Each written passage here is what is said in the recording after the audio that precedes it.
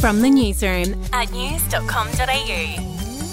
G'day there, I'm Andrew Bucklow, and this is the latest from the newsroom. It's Wednesday the 28th of February. We'll start in Canberra. Labor's Stage 3 tax cuts will come into effect from July 1 after they passed the Senate last night. It means that 84% of Australians will get a bigger tax cut than they would have under the Liberals' plan.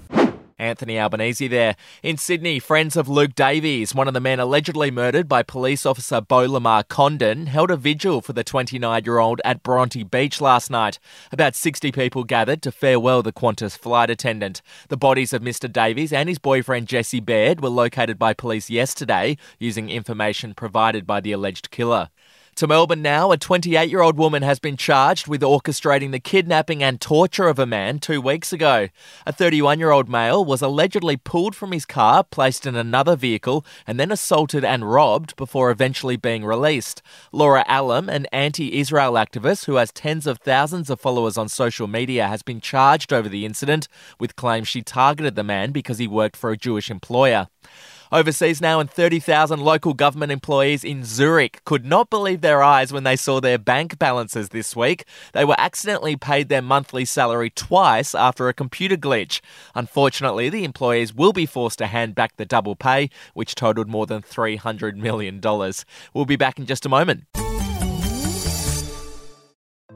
Hey, I'm Felicity Harley and I host Healthyish, where we chat to experts, influencers and people in the know from around the globe to arm you with the knowledge to make healthier decisions for your mind, body and soul. I think if we're going to be focusing on health, like sleep is probably the biggest component of that. I think sleep is the cornerstone. Like choose the harder option, because I've never woken up and gone, I regret that run that I went at 4 a.m. I've never done that. Search for Healthyish and Extra Healthyish wherever you get your podcasts. In royal news, it's unclear why Prince William pulled out of an engagement in London at the last minute. Kensington Palace would only say that it was due to a personal matter. The palace also provided an update on the Princess of Wales, who's still recovering from abdominal surgery, saying that she is doing well. And finally, Taylor Swift's camp has hit back after the singer's dad was accused of punching a paparazzo in Sydney yesterday. A rep for Swift said 2 individuals were aggressively pushing their way towards Taylor, grabbing at her security personnel and threatening to throw a female staff member into the water. Police are still investigating the matter. All right, that's the latest from the newsroom. We'll be back with another update soon. Get the latest from news.com.au.